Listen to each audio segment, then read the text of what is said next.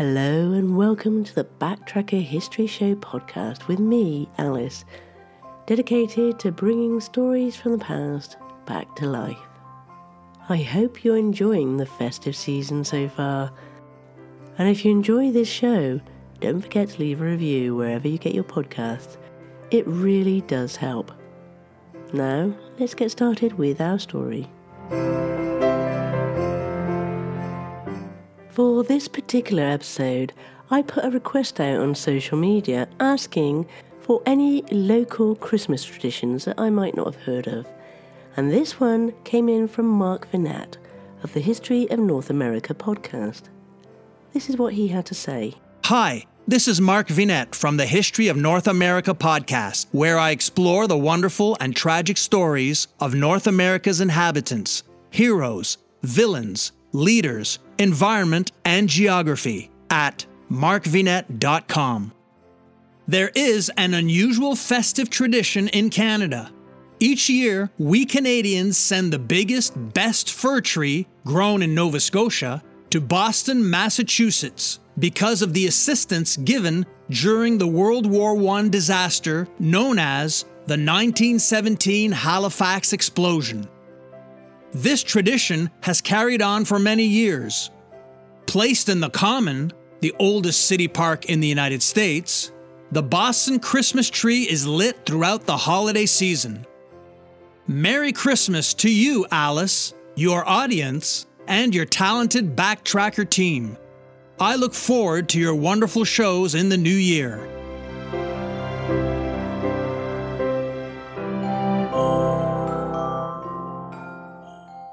This show's event happened in the year 1917, and as always, let's find out what else happened that year.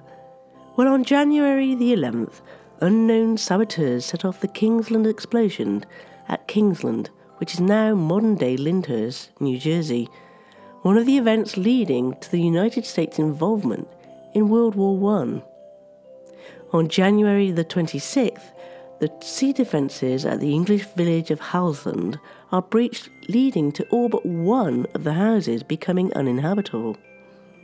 On March the 15th, Empress Nicholas II of Russia abdicates his throne and his son's claims. This is considered to be the end of the Russian Empire after 196 years. On April the 17th, the Times and the Daily Mail, London newspapers both owned by Lord Northcliffe, print atrocity propaganda of the supposed existence of a German corpse factory processing dead soldiers' bodies. On June the 13th, the first major German bombing raid on London by fixed-wing aircraft leaves 162 dead and 432 injured. On July the 17th, King George V of the United Kingdom issues a proclamation stating that henceforth the male-line descendants of the British royal family will bear the surname Windsor.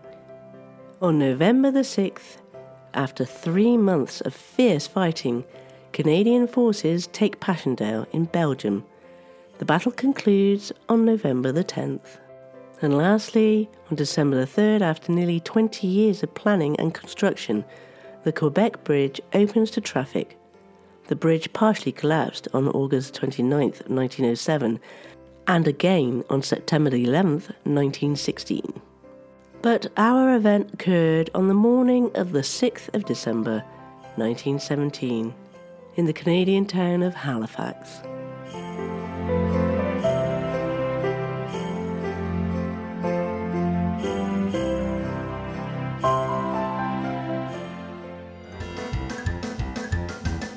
Word of the week. And for this festive season, the word I give you is ramracting, which is a verb to mean to run and leap around. And it perfectly describes that moment on Christmas morning when the kids get up and they run around like banshees, screeching and laughing, and it's just a wonderful time.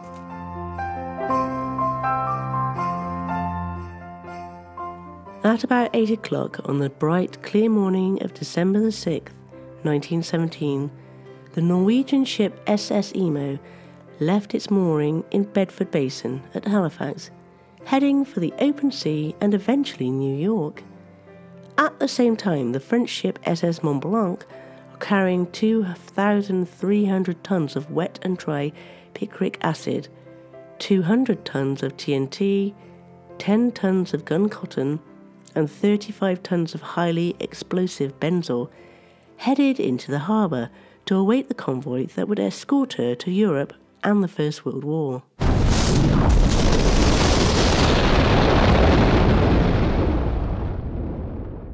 The two ships collided, setting off a fire aboard the Mont Blanc, whose crew immediately took to the lifeboats, crying out warnings as they rowed furiously towards Dartmouth.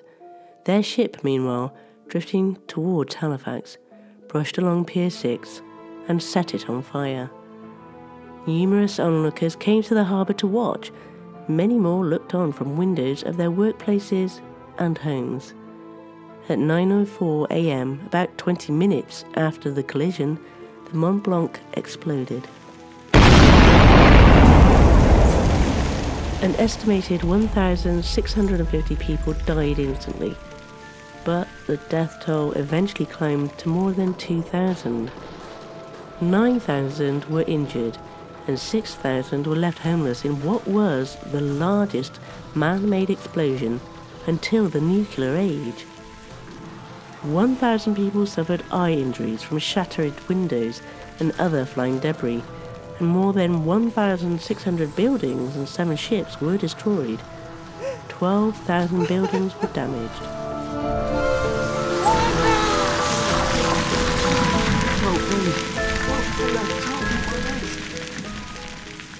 Almost all of the north end of Halifax was destroyed, and what wasn't immediately levelled was burned to the ground as buildings, many loaded with coal for the winter, were razed. The Mont Blanc was torn into pieces. The barrel of one of her cannons landed 5 kilometres away. Part of her anchor went 3 kilometres in the opposite direction.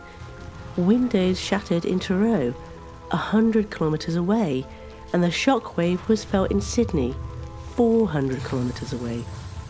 And to make things worse, relief efforts were hampered by a blizzard that dropped 40 centimetres of snow the following day. Within 2 months, 1,500 victims had been buried, some unidentified. Others were only discovered the following spring. The explosion marked the first time that the Canadian Red Cross and the Salvation Army of Canada were involved in disaster relief. It also helped spark the formation of the CNIB, or the Canadian National Institute for the Blind, a non-profit organisation founded in 1918 to change what it is to be blind today.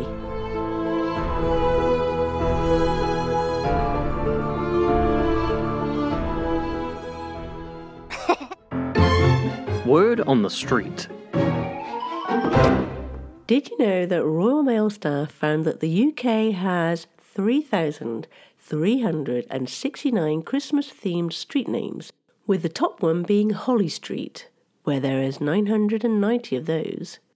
The Midlands comes top with the most number of Christmas-themed names, at 560. And the weird thing about living on a street with a Christmas-themed name is that you may find your property value is boosted. Boiler price comparison website heatingforce.co.uk compiled a list of festive street names to find out what impact they had on the property's worth. On top of the list of words that could increase a house's value is the word toy, and with homeowners who live on those streets, you could see your house price increase by £272,249 compared to the UK average. The second highest value came in on streets with the word tinsel, and the third was frosty.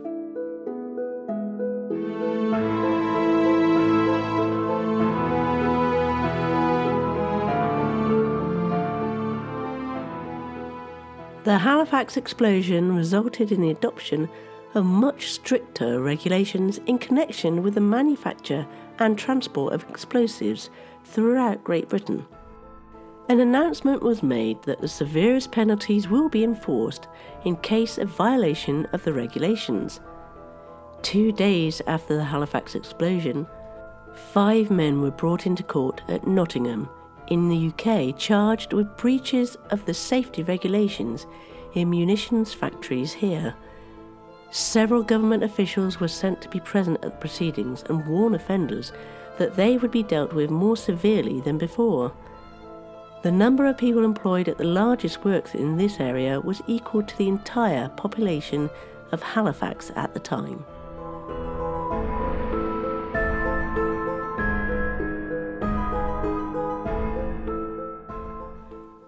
The destruction at Halifax could have been more severe.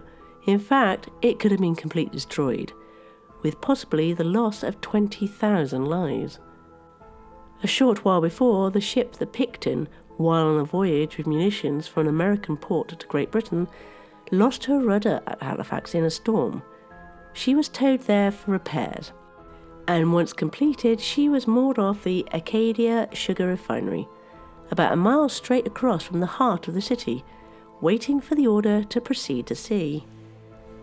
Unfortunately, the Picton caught fire following the explosion in the Mont Blanc, and at the same time was lying in position much nearer the heart of the port than the Mont Blanc. The credit for extinguishing the flames on that ship and positioning her in a place where if she had exploded, she would have done little harm is given to Captain James W. Harrison, who had been a British skipper and was then a marine superintendent of the Furness Withy Line in Halifax. The skipper of the ship and the members of his crew were watching the fire on the Mont Blanc and were nearly all killed when the explosion occurred. Those who were lucky to survive realised that their cargo had now become a major hazard. Captain Harrison single-handedly steered the ship as far away as possible from the city of Halifax. He then cut the ropes so that she drifted away on the tide whilst he fitted a hose and tried to put out the flames. Luckily, they were in an area that was easy to get to, and he managed to keep them away from the deadly cargo of munitions.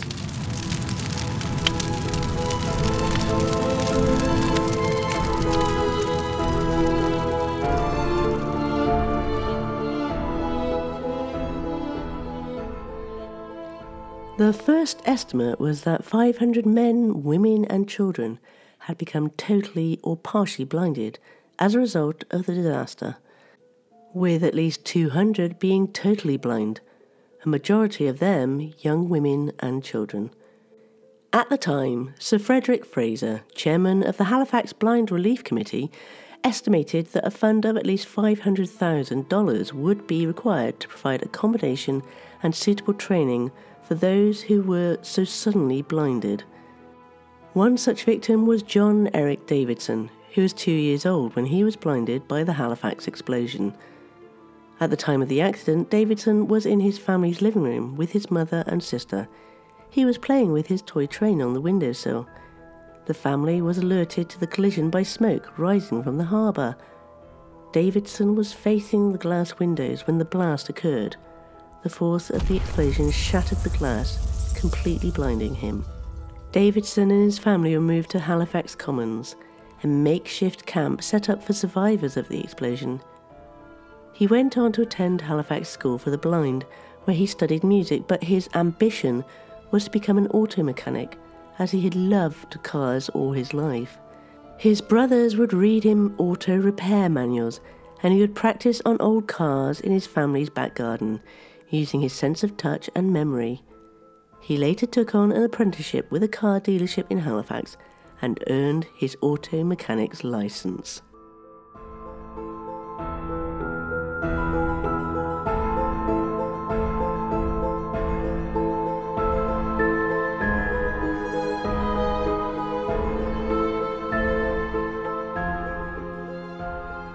Another survivor was Doug Snare, who was only 18 months old at the time of the explosion. He's been told many times throughout his life what happened that fateful morning. He was at home in Louisbourg Street, watching his mother Mabel bathe his younger sister Marion, who was only 1 month old, when at 9:04 a.m. the windows of the room shattered, blowing shards of glass into the house. His mother's back was embedded with glass, and Marion was struck in the face, damaging her eyes. She would eventually lose her eyesight by the age of 16. Marion also caught pneumonia from the cold and spent time in hospital. Doug was struck by glass on the left side of his face, but with no permanent damage. Doug and his family were initially tended to by his Aunt Ethel, aged 18, who was living with them at the time. She was in an undamaged area of the house and took the young family to the local YMCA. As the house was so badly damaged, it was uninhabitable. They stayed there for 2 days before catching a train to her parents in Blackpoint, 40 kilometres away, where they stayed for 4 years. Doug's father, Walter, was a telegraph operator who had a dental appointment that morning. This saved his life. Otherwise, he would have been in the office with fellow telegrapher Vincent Cole.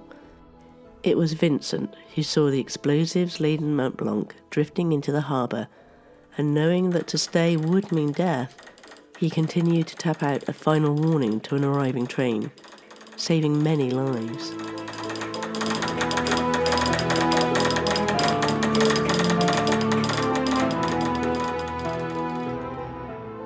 Another survivor was Sadie Graham, whose maiden name was Muse. She was 5 years old and living on the southern end of Lower Water Street in Halifax. Although that area escaped major damage, the windows of her home did blow in when the Mont Blanc's deadly cargo exploded. She was lucky. Celia Coolan was just 10 days old when the explosion happened, and her family said it was a miracle she survived at all. And by her story, the one she likes to tell, the family says Coolan was saved by the cradle she was in. She was in a wooden cradle, and the explosion tipped the cradle over and blew it across the room, said Jim Power, Coolan's nephew. The cradle basically protected her, and if it wasn't for the cradle, she wouldn't have lived the life she did. Both parents were killed from the Great Explosion, and Coolan was adopted. Coolan was present for the 100th anniversary of the Halifax Explosion, and she nearly lived to see the 102nd, but in another twist of fate, she would die on December the 1st, the same day as her husband Cecil died, 32 years before. Every year, Nova Scotia sends the city of Boston a Christmas tree to thank them for the help they provided after the Halifax explosion. After hearing about the explosion, the next day in the newspaper, Boston Mayor James Michael Curley and Massachusetts Governor Samuel McCall immediately took action. The two organised a committee to help raise funds and provide aid, with $100,000 being raised after people saw ads for relief in the Boston Globe. Roughly 12 hours after the explosion, a train for Halifax left Boston, carrying medical personnel, beds and other supplies to help treat the physically injured survivors and the demoralised Halifax community. Travelling through heavy snowstorm, the train arrived on December the 8th. A second train then arrived December the 9th, and the people of Halifax received some much-needed help. Their arrival signified hope for everyone who had gone through such a traumatic experience. In all, Massachusetts helped raise more than $750,000 in relief aid for the Halifax community. The grateful people delivered Boston a Christmas tree the next year. The gift was repeated in 1971 and then every year since. Now called the Tree for Boston, it considers contenders from across Nova Scotia. The organisers look for a tree that's about 45 to 50 feet tall, and they also keep a list of about 15 trees on hand. The trees are nominated by the public as well as landowners volunteering their own, and the trees have become a bond between the two communities that neither distance nor time has changed.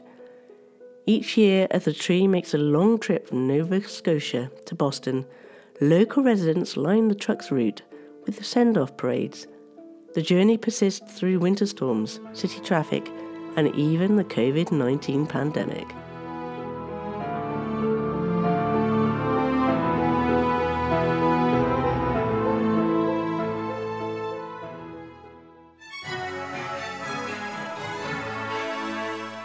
The History of North America podcast is a sweeping historical saga of the United States, Canada, and Mexico, from their deep origins to our present epoch. Join me, Mark Vinette, on this exciting, fascinating, epic journey through time, focusing on the compelling, wonderful, and tragic stories of North America's inhabitants, heroes, villains, leaders, environment, and geography. This incredible historical adventure follows a path of exciting events, led by interesting people who reach beyond their grasp to touch key moments in time. The History of North America podcast series is an educational and entertaining look at the thrilling chronicle of North America, an action-packed tale of a continent that is still unfolding. I invite you to come along for the ride.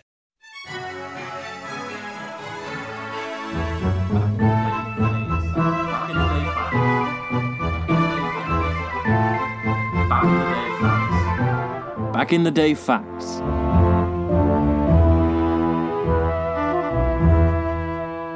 Righto, let's start with the 17th of December 1903, when the Wright brothers make the first controlled, powered, heavier-than-air flight in the Wright Flyer at Kitty Hawk, North Carolina. We now have roughly 100,000 flights take off and land every day all over the globe. Also, on the 17th of December, but in 1964, Goldfinger, the third James Bond film, starring Sean Connery and Honor Blackman, premieres in London. On the 18th of December, 1972, President Richard Nixon announces that the United States will engage North Vietnam in Operation Linebacker 2, a series of Christmas bombings, after peace talks collapsed with North Vietnam on the 13th of December. On the 19th of December in 1900, French Parliament votes amnesty for all involved in scandalous army treason trial known as the Dreyfus Affair. The scandal began in December 1894, when Captain Alfred Dreyfus was convicted of treason. Captain Dreyfus was a 35-year-old Alsatian French artillery officer of Jewish descent. He was falsely convicted and sentenced to life imprisonment for communicating French military secrets to the German embassy in Paris, and was imprisoned on Devil's Island in French Guiana, where he spent nearly 5 years. In 1896, evidence came to light, primarily through an investigation made by Georges Picquart, head of counter-espionage, which identified the real culprit as a French army major named Ferdinand Walsin Esterhazy. In 1899, Dreyfus was returned to France for another trial. The intense political and judicial scandal that ensued divided French society. The new trial resulted in another conviction and a 10-year sentence, but Dreyfus was pardoned and released. In 1906, Dreyfus was exonerated and reinstated as a major in the French army. He served during the whole of World War I, ending his service with the rank of lieutenant colonel. He died in 1935.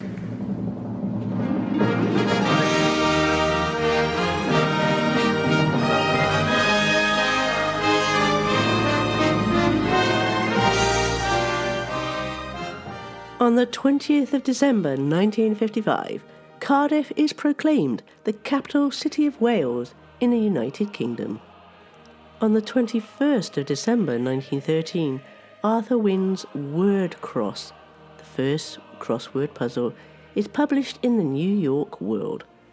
And lastly, on the 22nd of December 1885, Ito Hirobumi, a samurai, becomes the first Prime Minister of Japan. Well, I'm afraid that means it's it for today's show. Anyway, don't worry, I'll be here same time, same place next week. And once again, a huge thank you to Mark Vinette for making that suggestion. It's a very intriguing story, and it's led to a beautiful Christmas tradition. I'd also like to thank Sam Roberts for lending her voice and bringing the story to life. Thank you, one and all.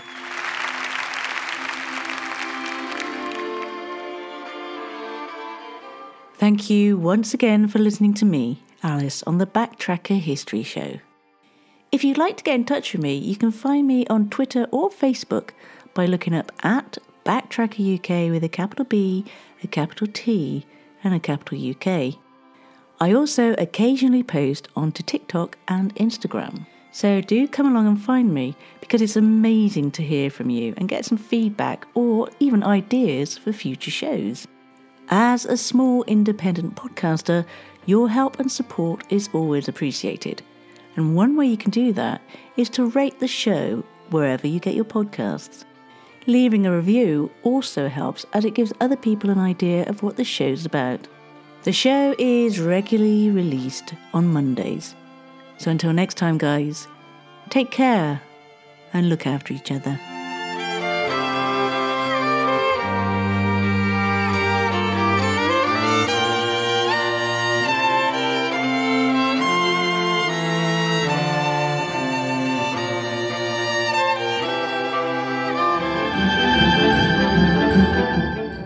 In an interview given exclusively with the Backtracker History Show, Santa has revealed that his favourite subject at school was chemistry.